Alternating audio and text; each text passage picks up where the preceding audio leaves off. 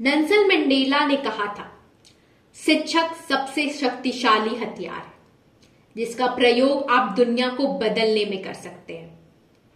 अगर दुनिया में बुराइयों को खत्म करना है और इस दुनिया को रहने के लिए एक सुंदर स्थान बनाना है तो सबसे इंपॉर्टेंट है शिक्षा। शिक्षा हर उस व्यक्ति तक पहुंचाना जो इसकी पहुंच से दूर है, क्योंकि उसके जीवन को बेहतर बनाने के लिए सबसे ज्यादा इसी की जरूरत है। ऐसे कई शिक्षक हैं हमारे समाज में जो ज्ञान की रोशनी को हर बच्चे तक पहुंचाने का निर्णय किए हुए हैं। ऐसे ही एक शिक्षक है नरसिंहपुर मध्य प्रदेश खेरवा के प्रधान अध्यापक योगेंद्र सिंह। योगेंद्र सिंह हमेशा सादा रंग के कपड़े ही पहनते हैं। उनका मानना है कि जब शिक्षक एक अनुशासन में रहेगा तभी वो छात्रों को भी अनुशासन का इंपॉर्टेंस समझा पाएगा। महात्मा गांधी जी से प्रेरणा लेकर के उन्हीं की जयंती 2 अक्टूबर 2016 से उन्होंने आजीवन सादा रंग के कपड़े पहनने का निर्णय किया। वे जब भी विद्यालय जाते हैं या किसी भी विद्यालय के काम से कहीं भी जाते हैं तो वो हमेशा सादा रंग के कपड़े ही धारण करते हैं। उनका मानना है कि उनके इस निर्णय से विद्यालय और उनके पेरेंट्स के भीतर भी अनुशासन आया है।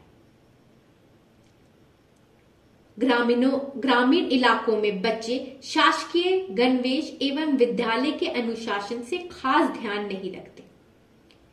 इसी बात से प्रभावित होकर योगेंद्र सिंह जी ने सादा वस्त्रों का धारण करने का निर्णय लिया था। योगेंद्र सिंह की शिक्षा के जरिए समाज परिवर्तन हेतु कार्य तो हो ही रहा है, पर वो बच्चों के लिए बहुत बड़े इंस्पिरेशन बन गए हैं। एनवायरमेंट को लेकर उनमें बहुत ही विशेष रुचि है। वर्ष 2019 में योगेंद्र सिंह प्रत्येक रविवार को अपने नगर में पौधा लगाने का निर्णय किए हैं।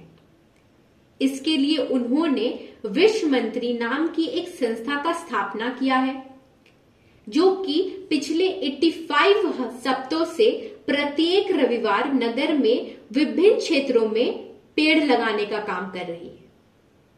ये संस्था का केवल पौधा लगाने तक पर काम नहीं हो जाता, वे इस बात का पूरा ध्यान रखते हैं कि उनके द्वारा लगाए गए पौधों का नियमित रूप से ध्यान रखा जाए जब तक वे विशाल पेड़ नहीं बन जाते।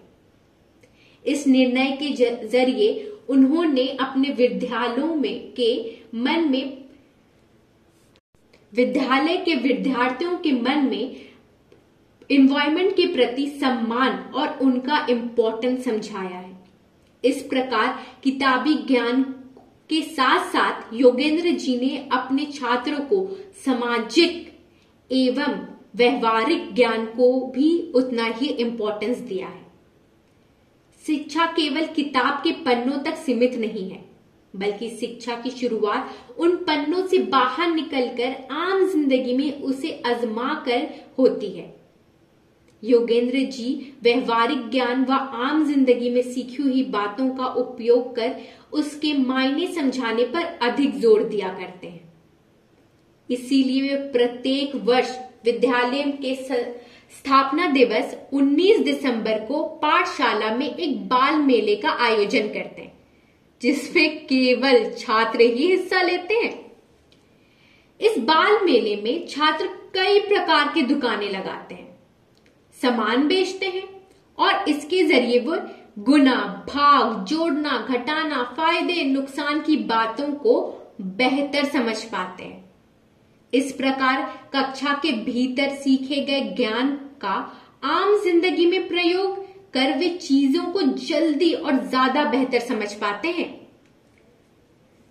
शाला में बेहतर शिक्षा के लिए योगेंद्र सिंह ने खेल के जरिए ज्ञान देने पर भी जोर दिया है। साथ ही लाइब्रेरी के जरिए छात्रों में पुस्तकें पढ़ने की आदत भी डलवाया है।